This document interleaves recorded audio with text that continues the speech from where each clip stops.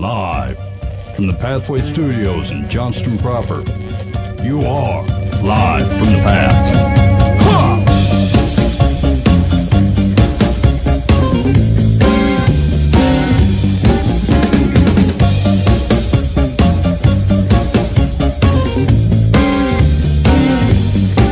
I am a working man, I get things done. Work for the Holy Ghost, work for the Son. I am a working man. And you're listening to Live from the Path. We're coming from the Pathway Studios here in Johnston proper.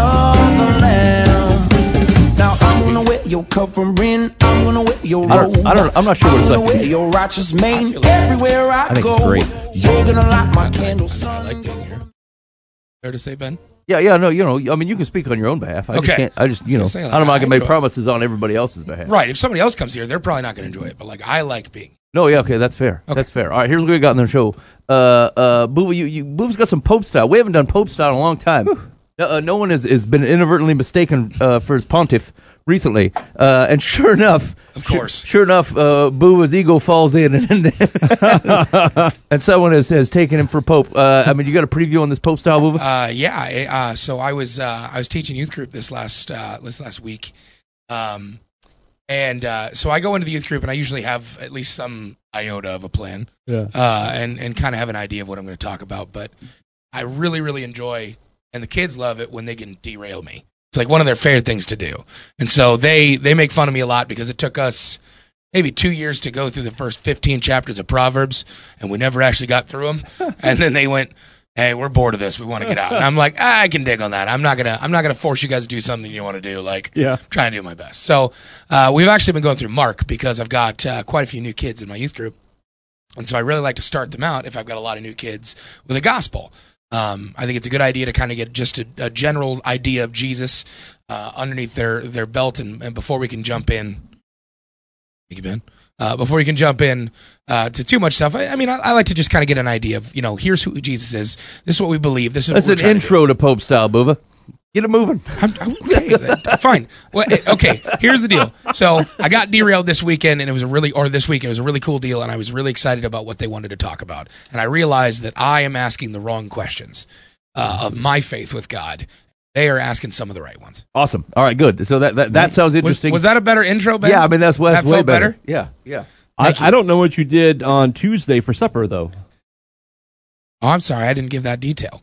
Ben, would you like me to go into that and talk about what I did for dinner on Tuesday? I have to wait to see whether that's the right question or not. I don't want to get pulled. I into always that. ask the wrong questions. Yeah. That's a valid point. That might be the right question. It was I just pulled am pork. not sure.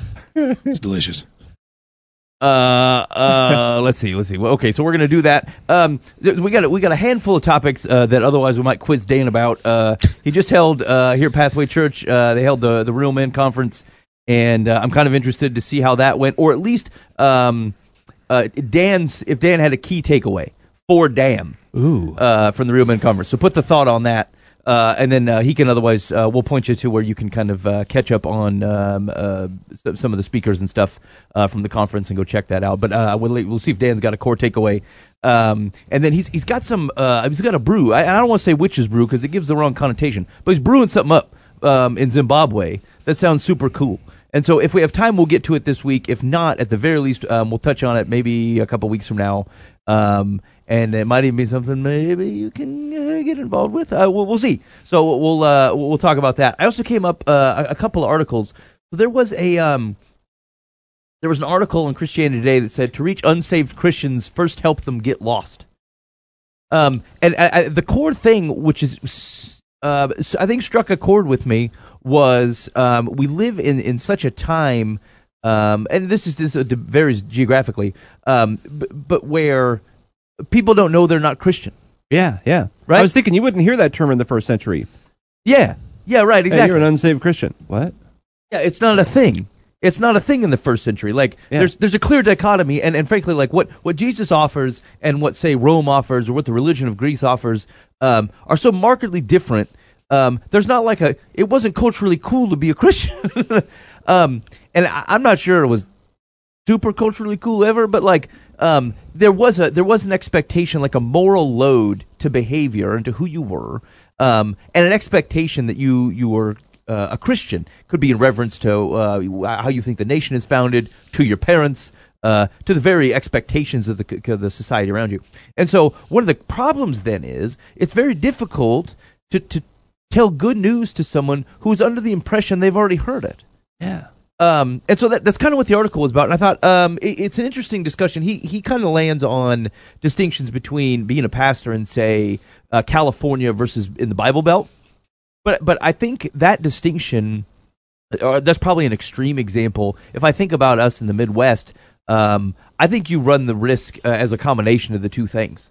Where it's not so far outlandish where like the Christian is totally obvious and then atheism otherwise or other belief runs so rampant that it sticks out like a sore thumb. But then you may not have it to the extent that the Bible Belt has it, but I think you do have the same thing, right? Like this expectation that says, oh yeah, I'm as far as I know, I'm a Christian. And like, so when people are talking about things that might land on me real like a ton because I believe it and piss off a guy because he doesn't believe it, this middle person is like, oh yeah, that's just seems nice. Yeah. And so anyway, I thought we'd spend some time on that article. It sounded kind of interesting. I also was interested. Is anybody giving up anything for Lent? Boo, you doing Lent? No, Boo was not in. Dan? Well, I'm in the middle of a fast, so I suppose.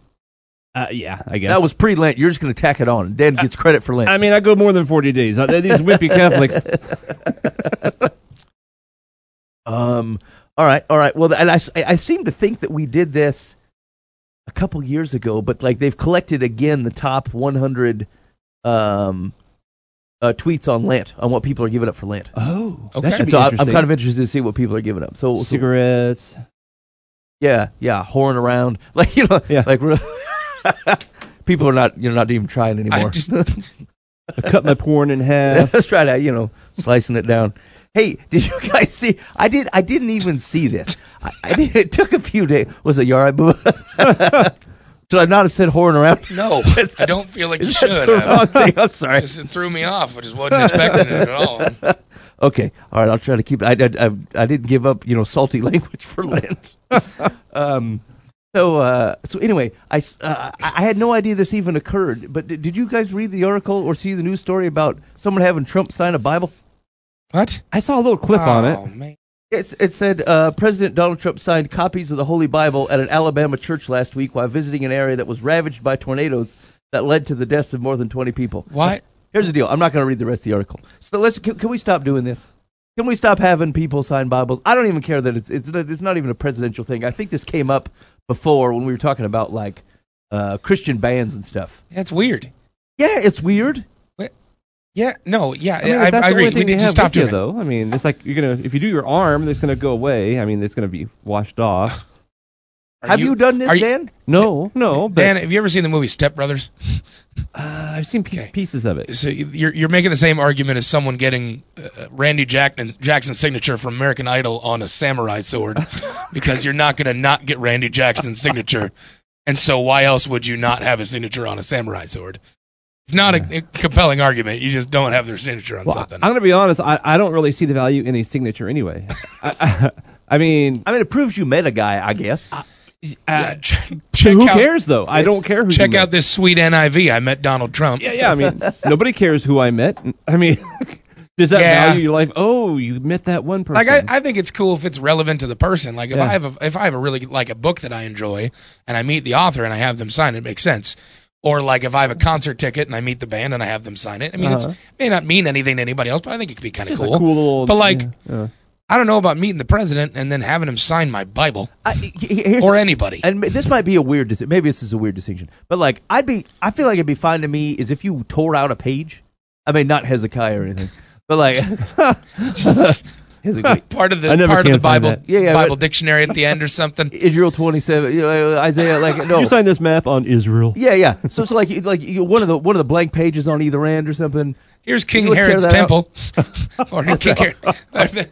Here's Solomon's temple. Solomon's It was temple, excuse me. oversized. It was bigger than the Lord's tabernacle. Go ahead and sign that up. So like, okay, I don't really get because the pages themselves aren't holy. I get it. Right. Yeah. But like, I mean, a permanent signature of some dude in my Bible, like, I don't want any part of it. I don't care who it is. I don't want you signing my scriptures. I don't. You know It what, feels though? wrong.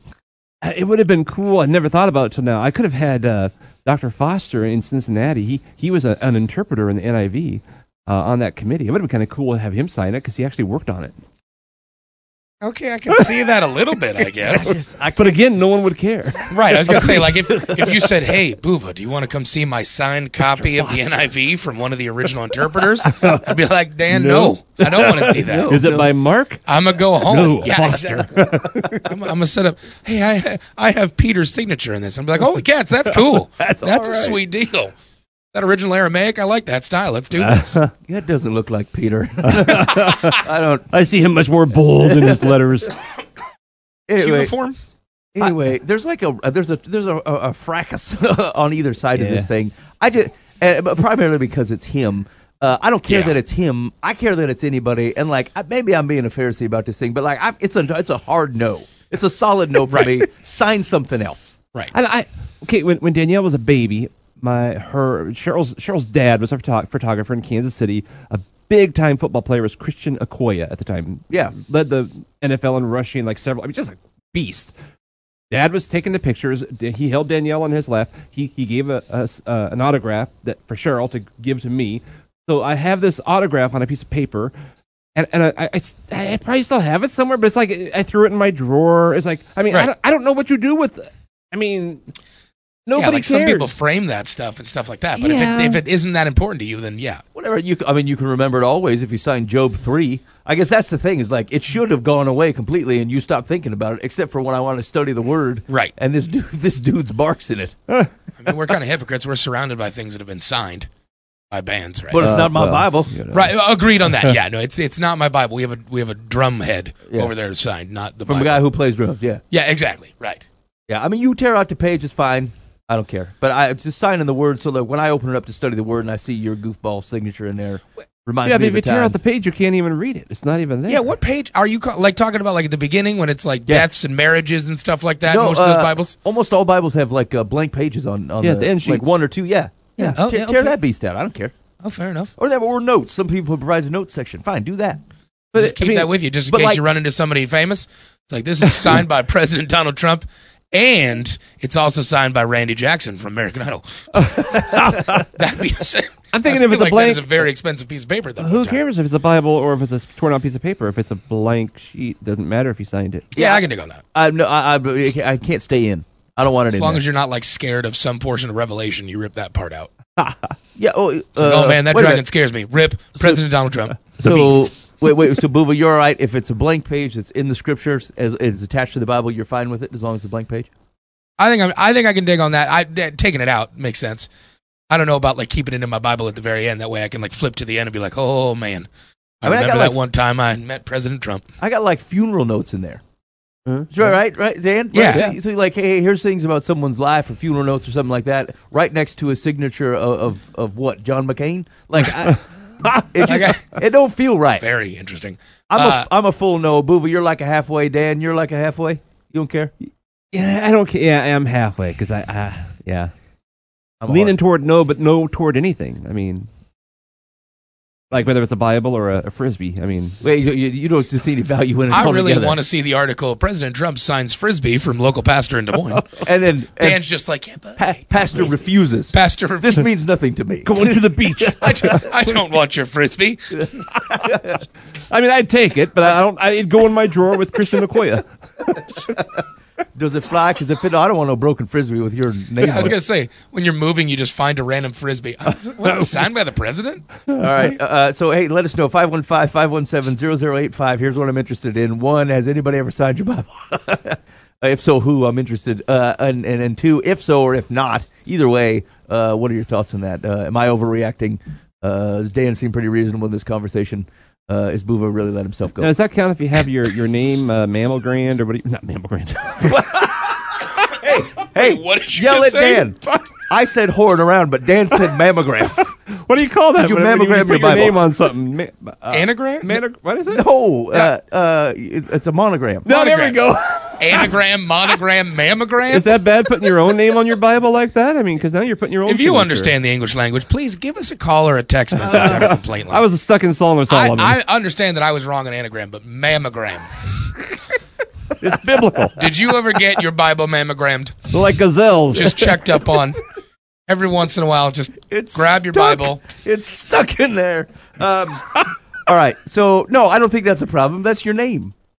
Oh, And it's the goodness. yeah. It's so well- you can find your own Bible. Right, like I wrote. So I had a Bible when I was younger that my parents bought me. It was a youth Bible. It was my first like my own Bible that had my Yeah. name on it. And I think the only thing I ever wrote in there is I underlined a bunch of passages, but like the only thing I ever wrote was I wrote the name of the 13 apostles on the inside. How many? 13. Right on.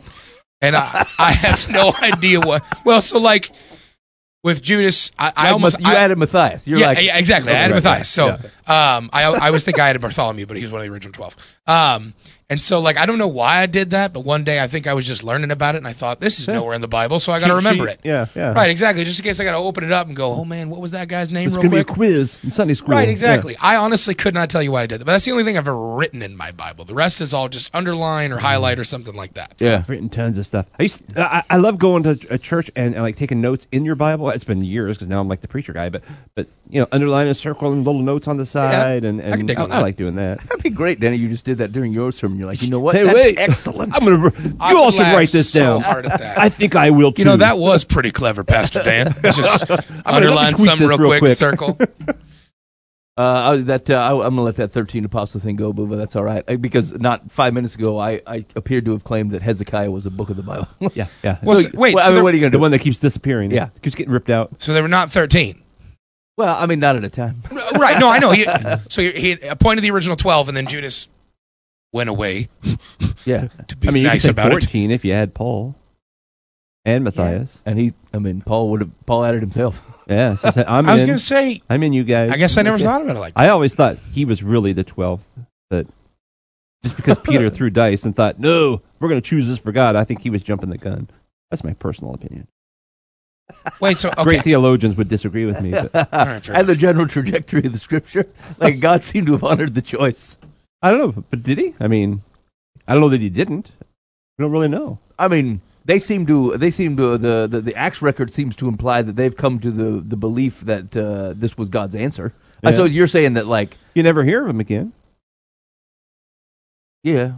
He didn't write Matthias 2. I mean, you don't. Most of the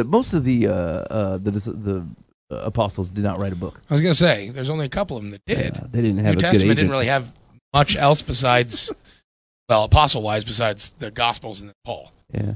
He just. I mean, he just doesn't exist. Okay. But that, I mean, it's just a theory. Well, fine. It's a I got to theory. find my junior high Bible and apparently cross some names I have out or fluffy something. theories sometimes. Thanks, Ben. I'm Calling so- me out on Book of Hezekiah.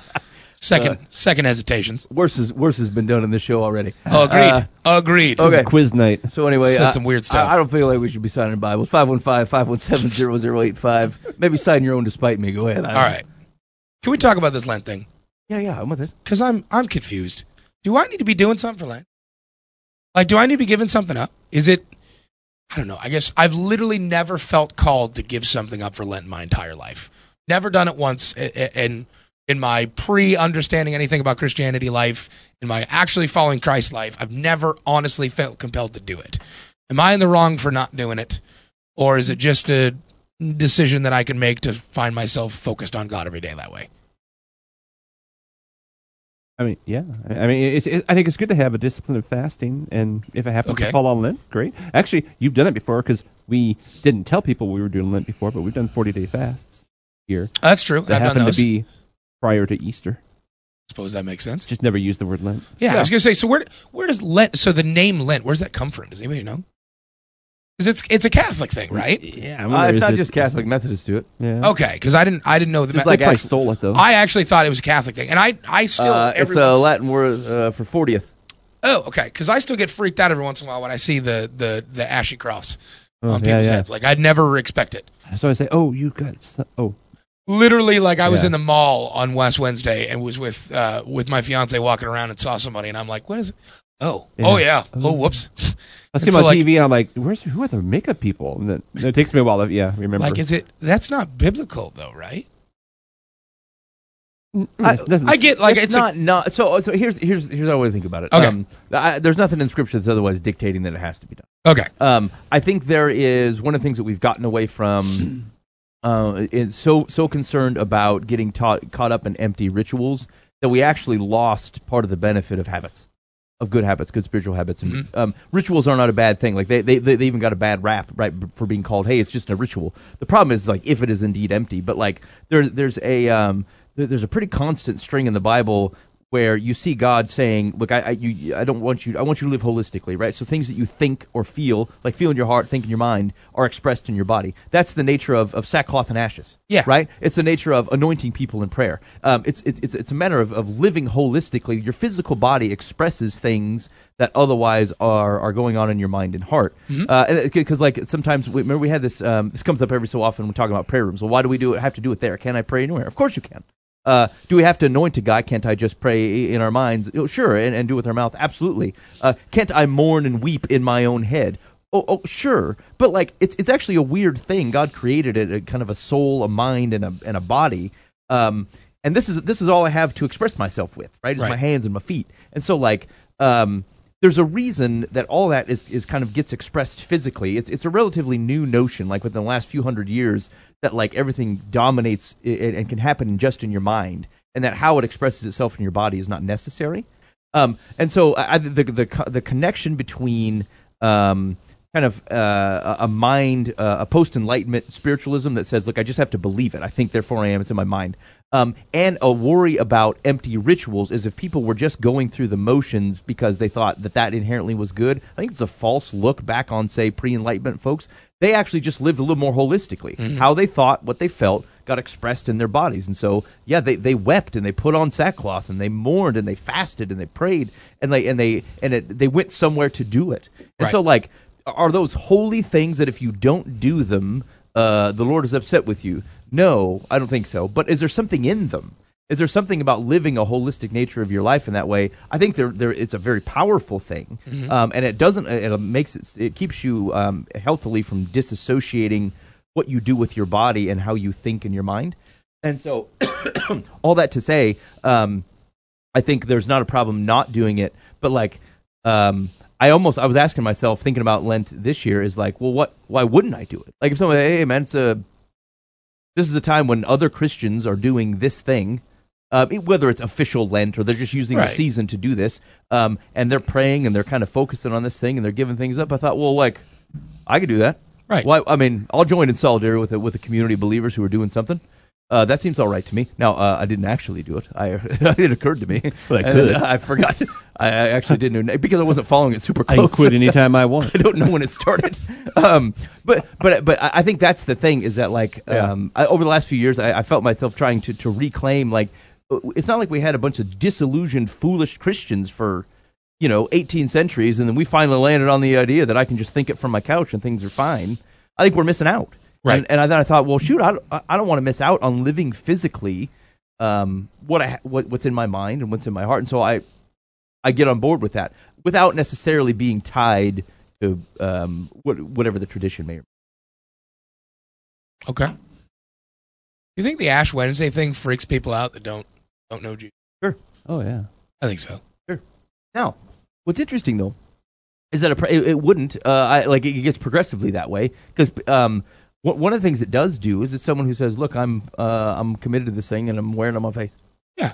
I don't know if you're bringing people to Jesus that way, but like, I think the cultural reaction around that has continued to get worse, and more negative. Yeah. And so I don't. But then again, I don't know that is to stop me from doing something that I felt like was necessary or otherwise appropriate in my following of Jesus. It's not that. But like, it doesn't stop me from doing anything else that might outwardly proclaim I love the Lord. So I still have Trump sign my Bible. Yeah. It shows to everybody. See, everybody, see. Look at you. Sign Galatians. Check it out. He's the Lord's man. He's the Lord's man, Nancy. Yeah. So anyway, which book of the Bible has the walls of Jericho in it? Judges. Yeah. Yeah, he'd sign Judges. You think? Yeah, I did that. That's a 515-517-0085. Probably totally fair. Call or text. Okay. Anyway, hey, so let's look at those. Let's look at those reasons what people are giving up. What to give up? So they looked at Joshua, the first Judges. Yeah.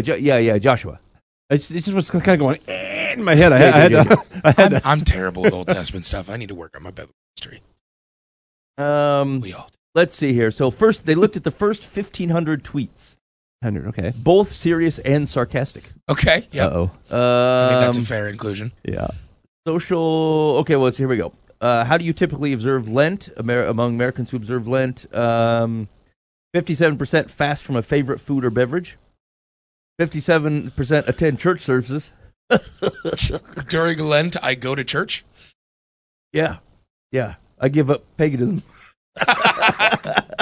I no longer worship Dagon during Lent. 39% pray more. 38% give to others. 35% fast from a bad habit. 23% fast from the whoremongery could have been in there. But the 23% fast from a favorite Did you activity. just want to say that again? Yeah. I want to come around so I look more appropriate. Wait. 23% a favorite activity? Yeah. So they're kind of getting it. Yeah. I mean, it's not like, hey, I need to stop this anyway, so I'll fast. Right. That's what weird throws me off. It's like I gave up smoking. I punch myself in the face every morning. I won't do that for Lent. Good. That's great. Yeah, but something they actually like. Yeah. Of course, it's only 23%. But. So here we go. Here's the top 100 things. Buva, what's your guess? Chocolate. Dan. Ooh, that's a good answer. Okay, I'm going to say caffeine. Okay, here we go. Number one, social networking. Oh, I was going to say that too. Number two, Twitter, which is social networking. I was going to say, somebody came on Twitter to tell everybody that they were leaving it's less Twitter. Social. Yeah. That's weird. All right, 3, alcohol. Oh. 4, chocolate. Oh, you're in the top 4. 5, Lent. Lent? Sarcasm. Lent for Lent. Sarcasm. This year for Lent, I gave up Lent. Yeah. Based upon, this is based upon 41,000 tweets. Anyway, Okay. 730 people thought they were funny. They're Baptist. 6, meat. Yeah? 7, swearing. 8, coffee. Lent, I'm going to give up sin. There's your caffeine. 9, soda. So, I mean, if you combine coffee and soda, that beats out, That's a that'd be large amount of beverages. 1,038. That beats out chocolate. Wow. Although chocolate has caffeine in it. You put Yeah, those that's three true. together and you beat out the social network. Yes. 10, sex. What? Yeah. People give that up for Lent. Whoa. It's like, okay, we've gone too far. Weird reaction, Dan. Sign my Twitter. I'm not doing this. 11, fast food. 12, sweets. 13, school. Another bucket of chuckles. Cool. Oh, I gave up school for Lent. 14, schooled. work. Good. 40 fewer people actually have a job and find that funny. 15, men. 16, college. 17, religion. Yeah, Twitter's Wow. still Really. real comedy here. 18, bread. I'm going gluten free for Lent. I mean, if you have to go gluten-free, Lent is really not the time to focus your efforts. You should do it more than 40 days. Let's see. Plastic is 20. Plastic. Yeah. Now you're going paper? I was going to say, well, that or people trying to tack on save the earth. Let's see if we can round out the top like don't 30 buy here. anything plastic or Yeah. I saw this That'd be article. kinda hard. Was it a news article or something online where like this woman doesn't create she doesn't really use plastic or like doesn't create extra like garbage or whatever. And so she's collected all her unrecyclable garbage in like a single mason jar over the last 2 years. That's insane. Yeah. Wow. Yeah. And I was impressed. And then I thought, I'm not that committed. I was going to say, the amount of effort you have to put in that is insane. Yeah. Like, you have to choose all your products you're purchasing that way. You have to make certain that you're recycling correctly everything. Compost all of your waste. Yeah. Now, do you think, Bubba, you got to come out with that on the first date, don't you think? Oh, if you're an insane recycler composter, yes. I mean, because I feel like your behavior on a first date is going to be of such that requires explanation if this is how you live Right, your life. exactly. If you're like making certain that you have a cloth napkin, can't use anything paper or plastic, anything like that. Have to make certain that you make the right choices. Because I mean, it can't just be your home. I'm sure that extends to like leaving your house too. Yeah. If you're that committed on it, you probably go to restaurants based. Well, it off means this. you can't even go out to eat.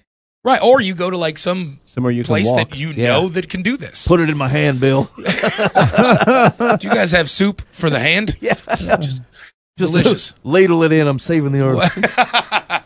All right, here's rounding out the top 30. Plastic, giving up things, Catholicism, sugar. I can't believe that Catholicism thing wasn't higher on the list. Yeah, I was going to say. These joke crackers out there. They're great.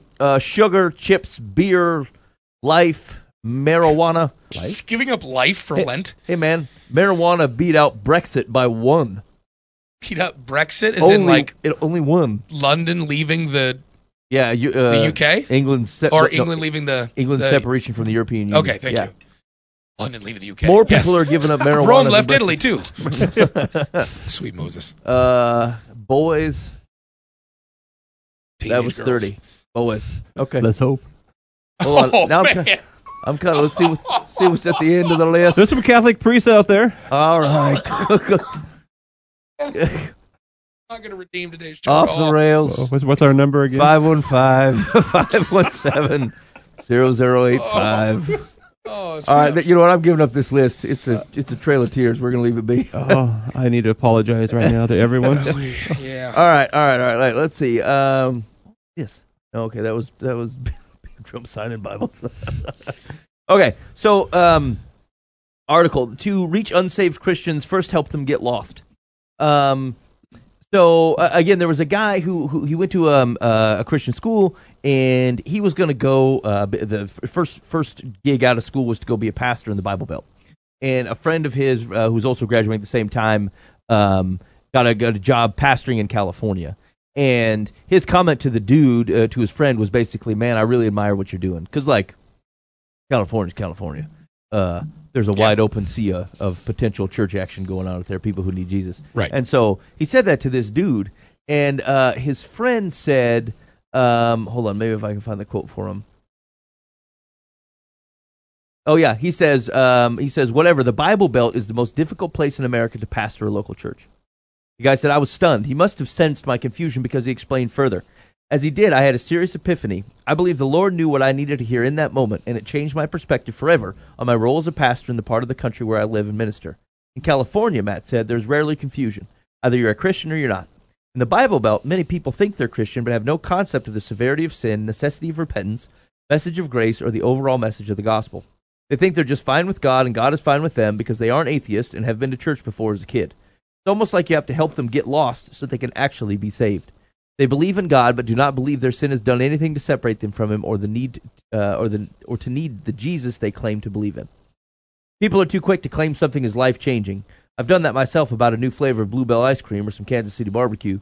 But from a ministry perspective, this really was the moment for me. The reality of Matt's description of my hometown created a missional urgency rather than missional insecurity. Since that parking lot conversation, I moved back home just south of the Georgia line to plant a church among people who never missed Vacation Bible School's kids, and now drop their own kids off several weeks of the summer to different VBS programs across town. Whereas church familiarity is rare where Matt is, people where I pastor dress up to go to church on Easter Sunday with no concept of why that holiday even matters. So maybe the first question is Dan, is this familiar to you in your ministry? Would you say you've seen this? Yeah. Definitely.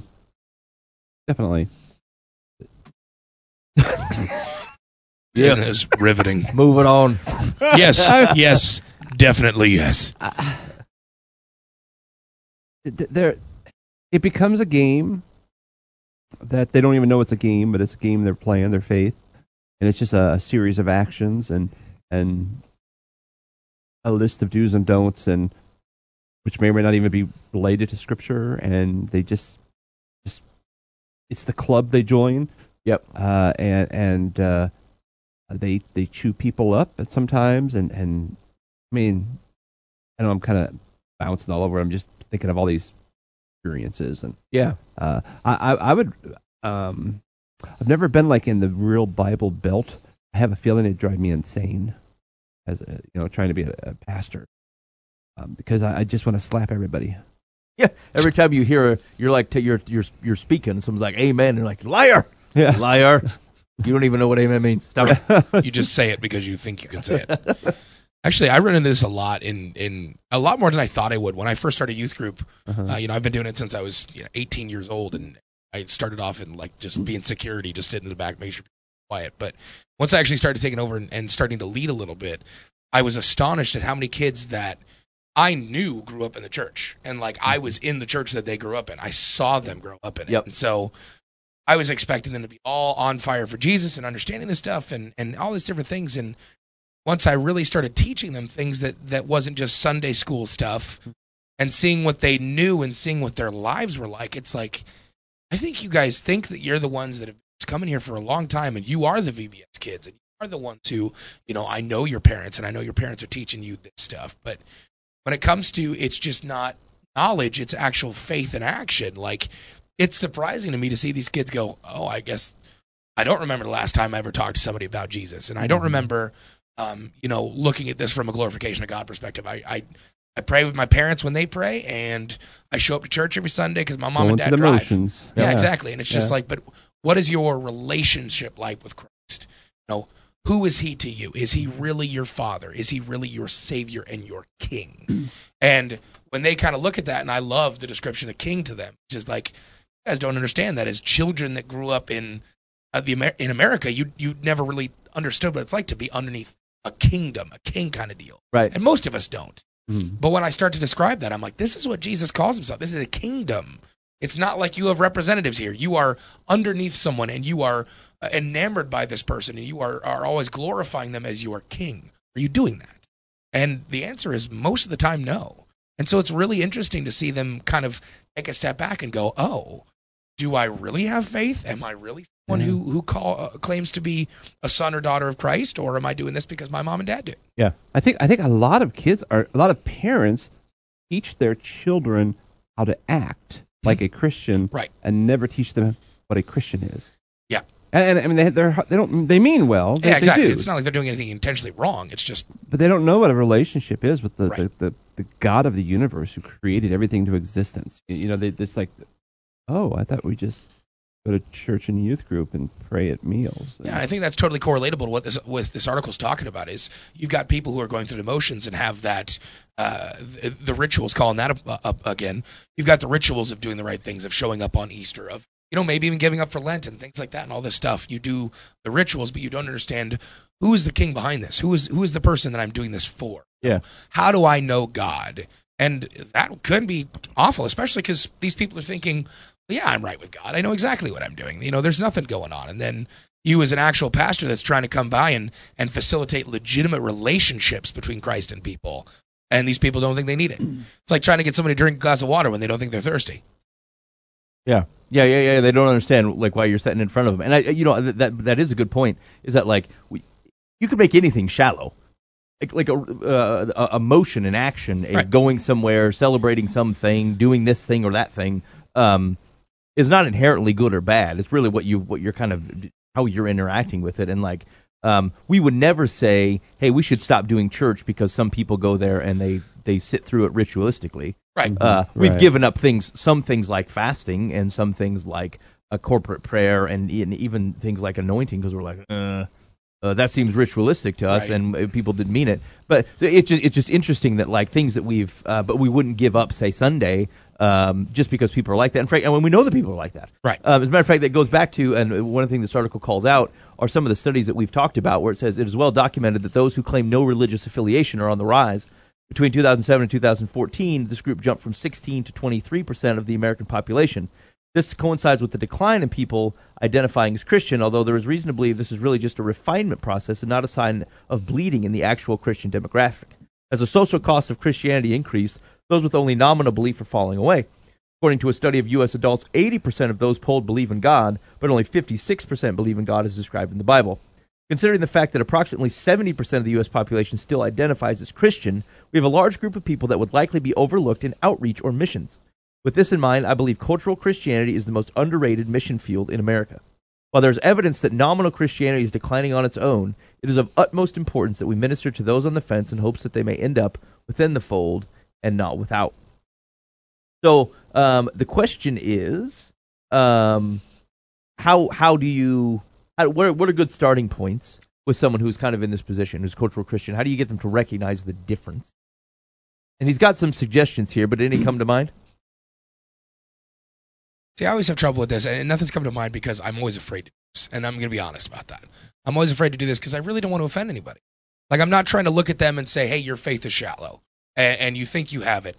I'm called to do that, so I probably should stop flaking out on that, to be honest with you. But, like, I don't know. I'm always worried about that. So I think there's a notion of humility in that says, look, I'm not the ins and outs guy. Like, I don't get to call who's in and who's out. Right. That is a God's thing. However, you're also not blind, right? Yeah, and you're right, and you have. I think I've rightly called out that we have a loving relationship with people in our communities that says, look, if you're jumping off the fence and you're obviously lying with your mouth relative to your actions, and we don't think you're following Jesus, like, I would hope someone would say something to me, right? Yeah. And that doesn't look right. Like, you're self-deceived here. Right. James is pretty clear that we have the ability to deceive ourselves, and so. So yeah, I think that's the thing, though, is it runs the risk, or it feels like the risk of putting yourself in the position that says, "Look, I know you're not saved." But I think that's. I mean, I wouldn't recommend that as the starting point. Hey, no. I've assessed that this is not where you're at. But Dan, what about you? Yeah, it's hard because your goal is to wake them out of their slumber, and so sometimes that might be a harsh, spiritual slap upside the head. I think the answer is one-on-one relationship where you're showing them the way. Right. I mean, because I've challenged churches and groups. It's still Iowa. We're far enough, close enough to the Bible Belt that we have some of that. The second generation, third generation Christians, and so forth. And yeah, it's just challenging. The only thing that I have found effective, and it seems like it's only temporary. It's like because they go back to their natural slumber. It is the one-on-one, taken by the hand and say, here's where we're going. You can go on this ride. You can make it an exciting journey, or you can not. Although I can say the one thing that has made huge impacts that I have seen is taking people to third world countries on mission. You say that's a shift? A big shift? I've seen shift, absolutely. Yeah. I mean, 100%. I would agree with that. I think seeing other people's faith, especially in circumstances that are unfamiliar to you, does challenge you. It gives you I don't want to say it's a fuller lens. Like, you're not intentionally blind. But right. you don't realize it until it shows up, and you're like, shoot, I those things didn't even occur to me. That people are living this way, that people are dealing with these types of things, and then being encouraged by people's faith in those situations, where the risks we run is frankly just not being in those situations. So there's no test or trial to it, and we don't get to see the Lord work in those types of things, so we're insulated from it. And so, yeah, I would agree that has an impact. He says, here's some tips to remember when establishing a starting point in a spiritual conversation with a cultural Christian. 1, many cultural Christians claim to revere the Bible, so feel free to refer to it as the authority on all things sooner than you might if talking to someone of another faith. You have a wide open door to use the Bible as your point of reasoning with people who already claim to believe it as a sacred text. Many of them have church affiliations that don't use the Bible much, so it is likely that they have no idea what the Bible they claim to believe actually says. That's true. I have noticed that. Conversations like when we refer to the Bible, like they largely don't. Folks don't read it. The things that they have read, they don't understand well.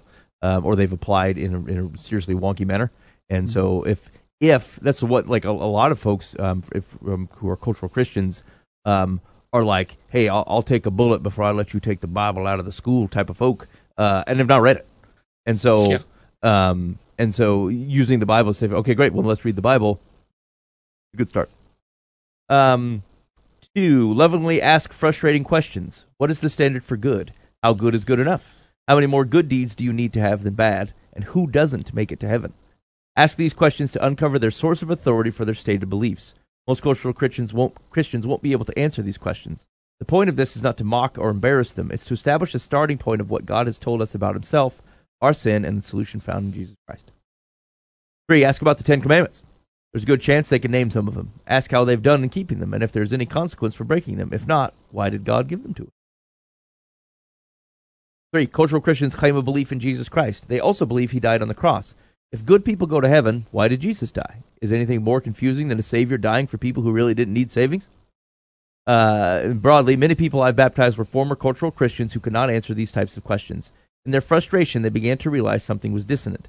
The Christian faith they claimed to have held had little to do with anything the Bible said outside of trying to be a good neighbor. Once their eyes were opened to the reality of God's holiness and their personal sin, a need for a Savior was understood, a starting point was established, and a need for the gospel that I believed. It says, remember that we're looking for a starting point, not a one-stop shop to full gospel understanding. Don't enter these conversations as debates, but rather feel confident in simply expressing what the gospel is. Pray that God would provide the wisdom you need to then walk someone through their resulting questions. My friend's realization that he needed Jesus eventually led to saving faith, baptism, deep commitment to a local church, and spiritual growth. But that began with the starting point, hearing the gospel and understanding that it was good news. I suppose, this is true for your context, Boov, and it's true for Dan and I's too, is that I think you, even if they're not culturally like adults, I think what you're seeing with kids, I think is kind of a reflection of that same type of thing, right? It's the same type of behavior, and those kids grow up, and they end up in chairs and Bible studies or that kind of thing. And so, and that's so like the thing is that like we're prepared for this. Christians are prepared for this type of thing. It's not like we're not capable of it. People do it all the time. Small groups are intended to help with things like that. The kids ministry, or like even under other men's ministries, women's ministries. The question though is that like, are those ministries actually doing these types of things? Like, are we studying the Bible in any of these things? Because if we are, then the things will shake out. Like even you said, oh, I go to the women's thing because women are there. Well, great. If women are studying the Bible, then this thing can't continue. It won't continue to slip through the cracks, even if those same people could show up at church every Sunday for years and years and years and years and miss it. But to the extent that those don't do that, because we're like, well, we do a lot of that on Sunday, we don't want to overload all these things here. You do run the risk of that not being a stopgap either, as being a separate place. And so, I know I suppose that's the core evaluation. If you look at all the stuff you do and say, look, is there a place someone could get caught if they otherwise were ritualistic on Sunday morning? Are we offering things that otherwise might catch them, help them run into things like this? So it was weird. I was in Minneapolis a week ago, and there was a guy there, and he's like, oh, he was from Des Moines or whatever, and so he told me that he started talking about this guy he knew. Like, what the heck ever, and but he wanted me to look him up, and so I go back, and it was a guy like who used to work with me, or used to work with that guy too. Like we had a kind of a mutual friend. Anyway, I come to find out that he said that he saw the Pope in downtown Des Moines. And I said, that's ridiculous. The Pope was not even here. And so I had him describe him to me. I said, tell me what the Pope looked like. And like his description of the Pope, to be honest, wasn't like quite what I had understood the Pope to look like. However, TV changes. Yeah, that's what I thought. I thought that might be the deal. And I said, he didn't have the hat on. Did he have that? Like, what about the hat? And he made some deal about he must have lost it on the plane or whatever. I don't know what the Pope, where he keeps it. Makes sense. Anyway, so I had him explain this today, and he was like, he drew a sketch of it. And Boova, I'll be doggone if he didn't draw like the most purest sketch of Pontiff Boova. Spitting image of me, huh? Yeah. And so, I mean, anyway, this guy feels like he ran into you and talked to you. Is this a familiar story? Did you run into a dude? It's happened before, and it doesn't surprise me. So tell me about it. How did it go down? So, actually expecting you to tell me a legitimate story about something that happened in Minneapolis. So when this fella ran up to me and exclaimed that I must be the Pope, I told him he was mistaken and needed to leave my lawn, and he refused to do so until I gave him some kind of papal wisdom.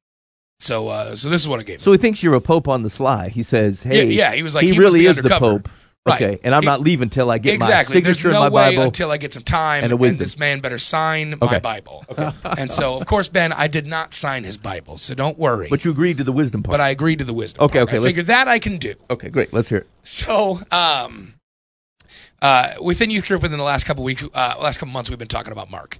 And we've been going through verse by verse, and I love doing that with the kids because making them break down verses instead of just stories and parables and chapters and things like that, they really have to dive in and get to the heart of things. And I really love teaching that way because I can do some things that are thematic and things like that, but like I don't do themes well, but I do scripture well, and I study that well. And so that's recognize it's one of my strengths, right? And so, but one of the things that the kids love doing is they absolutely love derailing me. Okay, it's one of their favorite things in the world. If they can get a hold of my thought process and just take me completely away from the lesson and into what they wanted to talk about, not from the perspective they don't want to talk about what we were originally thinking of, they just think it's fun. Right. And when I get going, like, instead of just talking about my prepared plan, it's the Holy Spirit takes just a straight run, and it's usually about Jesus stuff. And so if they can ask me some good Jesus questions, I'll stop what I'm talking about and I'll go, okay, that's a valid question. Let's answer that. And that turns into a lot of stuff. And so about 2 weeks ago, we were going through Mark 3, and we were talking just before you get into Jesus calling the apostles. We were talking about, I can't even remember the subject at the beginning of 3. I think it's the Pharisees and the Sabbath, if I remember correctly. Yep. It's a continuation from the end of 2 into 3. It's just a different point in the conversation, right? And so we're talking about this stuff. But out of nowhere, somebody asks me a question about the differences between understanding Christianity and religion and understanding science. And so it was basically just a random one-off question where somebody was like, did the dinosaurs really exist? And if they did, why weren't they talked about in the Bible? Sure, yeah. Okay, and so that kind of led to, everybody started wanting to talk about dinosaurs because they're all, 14 years old. Who wouldn't? Sure. Yeah, who doesn't want to talk about dinosaurs? And They we make were great talking about movies. the Sabbath. Let's talk about dinosaurs. Like, I totally get that. And so it led to everybody's hand popping up out of nowhere. Just like 15 random questions come out. And they're all these what if questions about, if we believe that God created the universe, then what created God? It's like, okay, that's a fair question. Like, I can understand where you're coming from. And, are you willing to accept the answer of, well, God kind of existed at the beginning and created himself, if you will, but he was always there, really. Like, well, if he was always there, what was there before? It's like, okay, it's a logical conclusion that we're always going to go down to.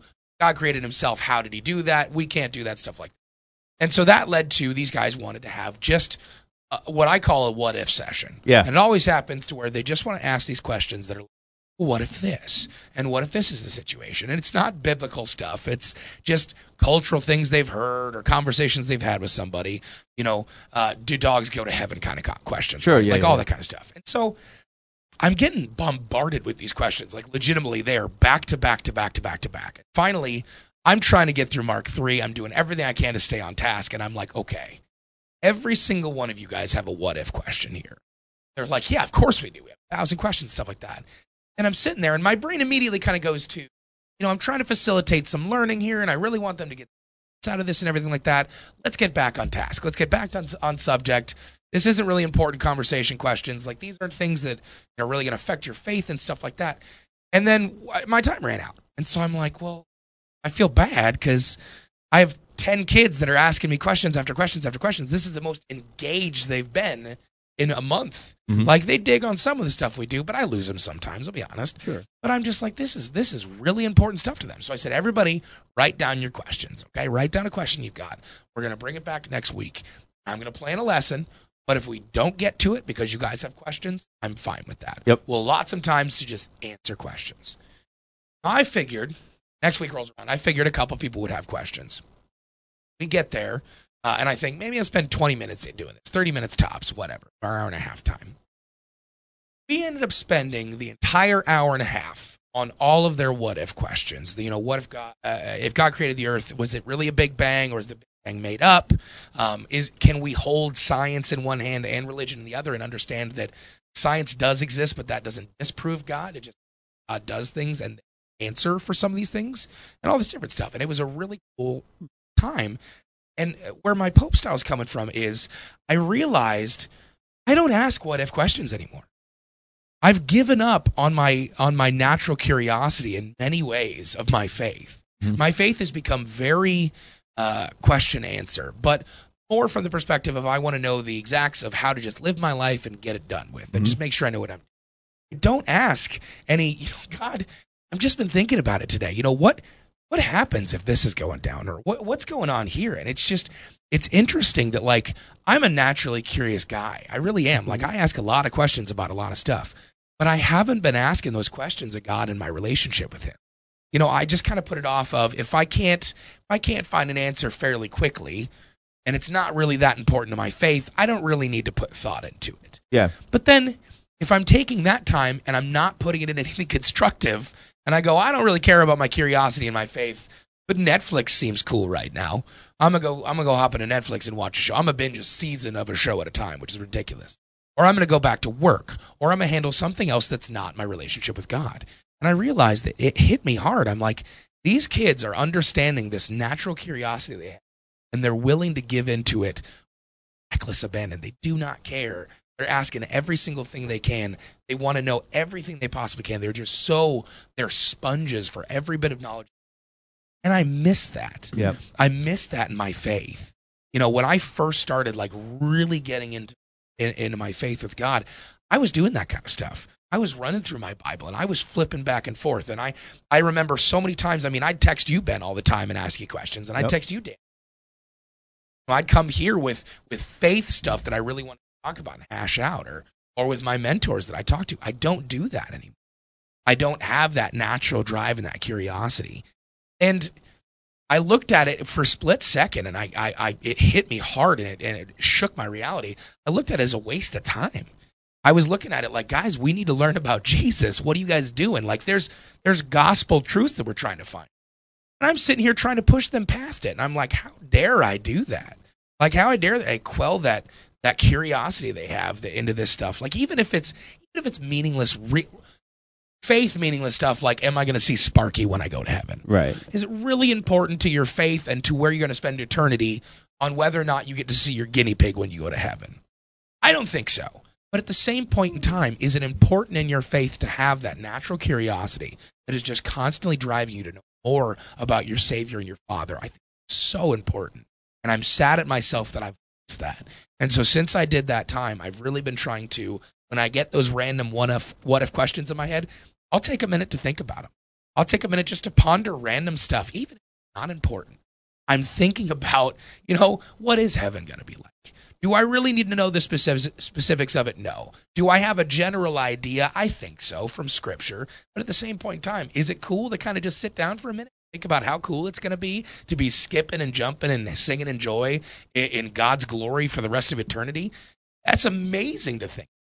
And then being there at the Big Bang when God spoke light into existence. Like, is it really that important that I know the science behind it? No. Is it important for these kids to know the science behind it? Not really. But is it super cool to think about, well, God spoke literally everything into existence. There was nothing before him. And he spoke it all. Everything we can see and perceive and smell with all of our senses, anything we do, was all him. And it started when he spoke.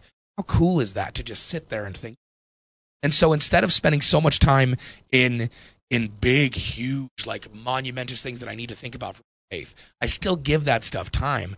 But I've really been allowing myself to facilitate that natural wonder that I had as a new believer, and really kind of give into that natural and wondrous curiosity of, hey, Papa, like, what's it going to be like when I'm with you forever? Like, that's going to be awesome. What was it like when you created wisdom? Like, the Proverbs talks about that. That's a cool deal. Like, wisdom was there at the beginning with you. What's that like? Was it an actual thing floating around, or was it the concept of wisdom that Solomon was trying to portray and personify? And like, does it really matter? Not so much. But is it important that I'm spending time in my relationship with you, asking questions that I used to do when I was 5 years old? That curiosity. All of us have met a toddler. They ask a billion questions a day. They ask about everything. Why is the sky blue? Why is this going on? Why do I have hands? Why am I this color? Why is my hair a different color than yours? It's like, I miss that toddler-like curiosity in my faith, and I've really been trying to get back. And I'm not even close to where I want to be, but it's something I've really been focusing on a couple weeks. And so if I have that Pope-style advice, I guess it's, if you lost that curiosity, if you've lost that childlike faith from the perspective of, like, you're not tainted by your own things that have happened to you, experiences or the stresses of life, try and get a hold of that stuff. Try and get a hold of that childlike wonder of, like, he's your Papa. Like, spend some time in that kind of relationship where it's reverent, but it's like you're sitting on your dad's lap and you're asking 1,000 questions an hour, and he's just sitting there smiling and giddy because you're with him. You're spending time with him, and you're building that relationship. Did he leave? Did he get off the lawn? Oh, yeah, he left. He's gone. That was enough. He's in. I think so, yeah. I mean, All right. he left. I mean, I pushed him, but he left. I think it's great. I think that's right. How could you not, like, if I'm to understand a God that created the universe, right, and not look around and say, look, this is, as I look about, this is supposed to tell me about you. Mm-hmm. Yeah, right. Like there are implicit questions, and say, well, what is this? What is this about? Like, if this could be done a million ways. You did it this way. Right. How was that? And there are things, I wonder if we get away from that kind of stuff, because there's a point as your kind of mind develops and you get exposed to things that you stop digging because you're afraid that if I dig far enough, there's going to be nothing there. Mm-hmm. Right. And I think we subject kids to that. Like, we sometimes don't allow them to ask deep questions, or we push them off when there are complicated or unknown answers, because we don't want it to be a risk for their faith, especially with science. Right. Especially with science. Like, a lot. We homeschool, and like some of that science curriculum is embarrassing. Some Christians who produce science curriculum are an embarrassment. Mm-hmm. It's not biblical. It's not science. It's a book full of somebody's shallow opinion who's afraid that the world might expose God as a fraud. Like, what a bunch of crap. Right. I don't want my kids to see this because God's not a fraud. There's nothing to protect him from. Let's talk about what this is. Yeah. Let's talk about what Scripture says. Let's talk about how the world works that He created. Let's understand how these things go together. But like, oh man, alive! There's just been a few that I've looked at, and I'm so disappointed. I'm like, what is this garbage? Yeah. This is not. We're not trying. And like, what you can tell, like, they're pulling Bible verses out of context to support weird things that aren't true. And I thought, like, why? This will destroy a kid. Because they're going to read this, and they're going to get 5 years down the road, and they're going to find out that isn't how the world works, because they can walk out the front door and notice that this is how things go, and be like, oh, well, because this Joe who wrote a science book, who says he loves Jesus, and he used some Bible verses to support it, well, then either the Bible's not true or it can't support reality. And like, it's so bad. I was so disappointed. And like, and I see that all the time. People having conversations, and they get to a point where there's like a difficult question when it comes to how we understand the biblical narrative and the reality of God and the reality of the world that He created around us. And they get like 3/4 of the way down, and they go like, well, I just believe that God's word is true. I'm like, yeah, so do I. Now finish the conversation. And like, they just bail on it. Right. And so I say all that to say is that, like, one of the things that allows us to continue to survive in a state of wonderment is to not be afraid to wonder. Yeah. Something that doesn't, like, this doesn't put at risk. This doesn't put me at risk. I'm not worried that there's going to be an answer that God can't handle, or that I'm not afraid of an I don't know. I'm not like, what kind of people believe that they know everything about the Creator God? Right. And so, like, I'm not being afraid of it. I don't know, but like, some of that I think comes the fear we instill by not allowing people to ask those types of questions. Even adults, like adults say, like, what, like everyone's got probably a list of 10 things. They're like, I really don't get it. I'm concerned. I would be concerned about this answer. Like, I don't even know. They don't even have the conversation. But if someone were to bring it up to them, they'd be like, oh well, I don't know. And now they're in the business. Now now there's doubts where there shouldn't have been, because we're not being honest about things as if God needs the protection from the truth of the world He created. It sounds foolish when we talk about it that way, but I think that's a lot of what suppresses our willingness to do it. Is if we don't have the answer, we push people off, and then we don't allow them to wonder, because as if there's a risk in doing so. Right. All right, that's Pope style advice. Let's see. All right, so let's do this. We're running around the tail end. Let's get some Dear Live from the Path. Here we go. Dear Live from the Path. My ex-husband raised my son as his own from the time he was an infant. Now my son's biological father is saying he wants our son to stay away from my ex-husband. However, my ex-husband and my son have a very strong bond. I believe the bond is even stronger than what he has with his biological father. They're both good dads, but my ex-husband devotes more one-on-one time to my son than his biological father. I am confused. Must I distance him from my ex since we are no longer married? My son is now 6. Oh, man. A lot of dudes in a short amount of time. Yeah, I was thinking like 18 or I don't know. That's exactly what I was thinking too. Like your 15-year-old doesn't want to spend so much time. Yeah. 6? Wow, 6. That's complicated. I wish. So there's a father that wasn't married, and then she got married, and then got divorced. Yes. And both of them are scuffling over the child. There's only 2 though, right? There's not 3. No, there's 2. Yeah. Okay, I was just making sure there wasn't another one after the current- ex-husband. Yeah, yeah. I mean, I would strongly advise maybe let's start on the mother's end. Maybe just no dating. Maybe just wait till the kid's 18. I get that it feels like a sacrifice, but goodness, you've created confusion in this boy's life. I'm not even saying it's your fault. I'm just saying it exists. Right.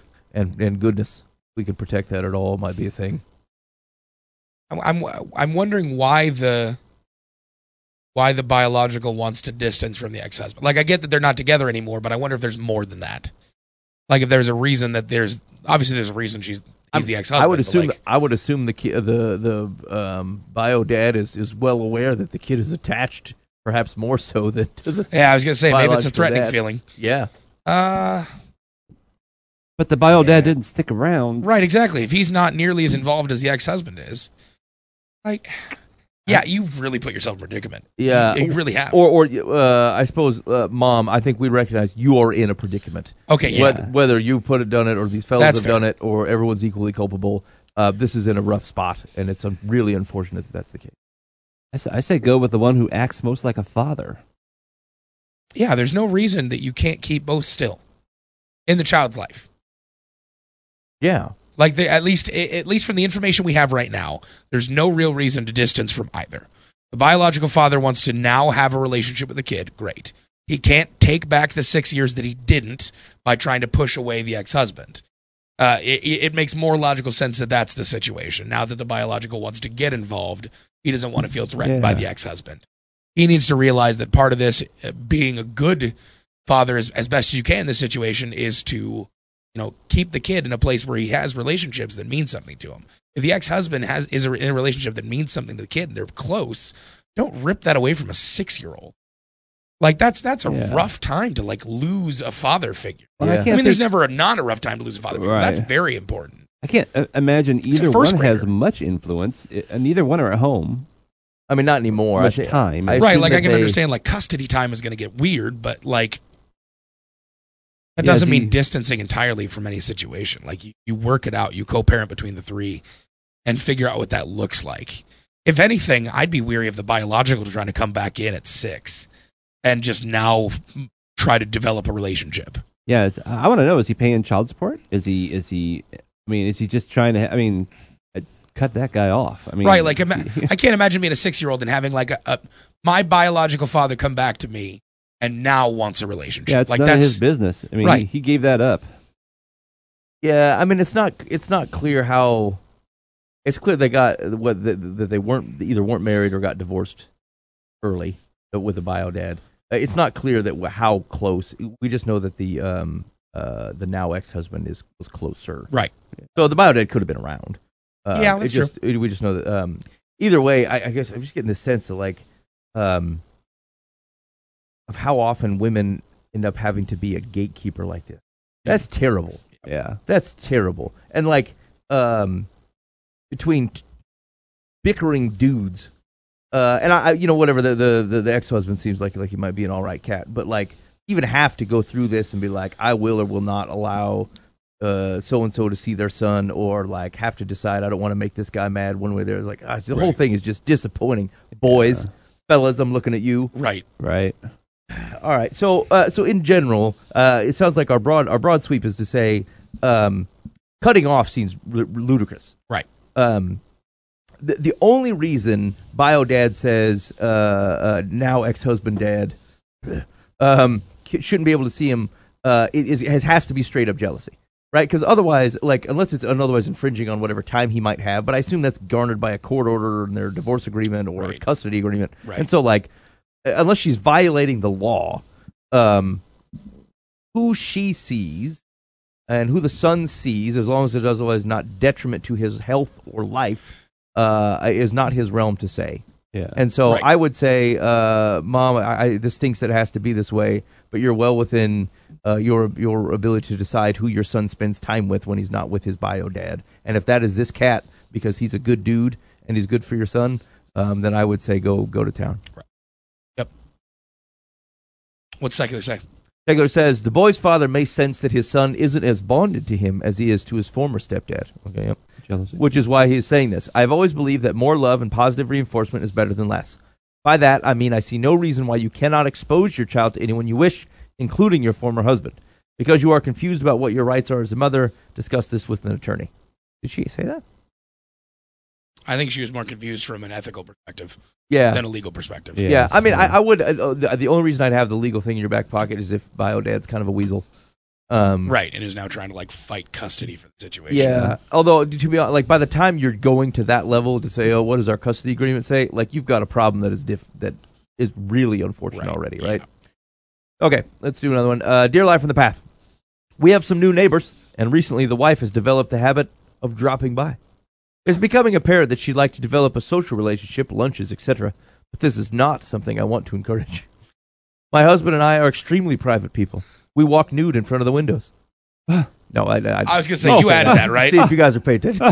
Like, what? This is why Mike does it. I finally established she's a woman, and I was like, whoa, wait a minute. My husband and I are extremely private people. What socializing we do is with family. We are willing to be good neighbors, but are not interested in further involvement. In fact, we are beginning to view her visits as intrusive. I'm unsure how to approach this without offending her and appearing to be rude. Live from the Path, you have a way of phrasing things in a positive manner, and I'd appreciate your insight as to how I can let her know her visits are not welcomed, and we prefer not to establish anything beyond a cordial neighbor relationship. People who are fearful of social situations and offending people, but are also antisocial enough to not want you around in your life, are the most confusing people on the planet. Yes. Yeah, man. Hey, I I don't want to wanna- be rude. Your core position is, I don't want to know you. Right, exactly.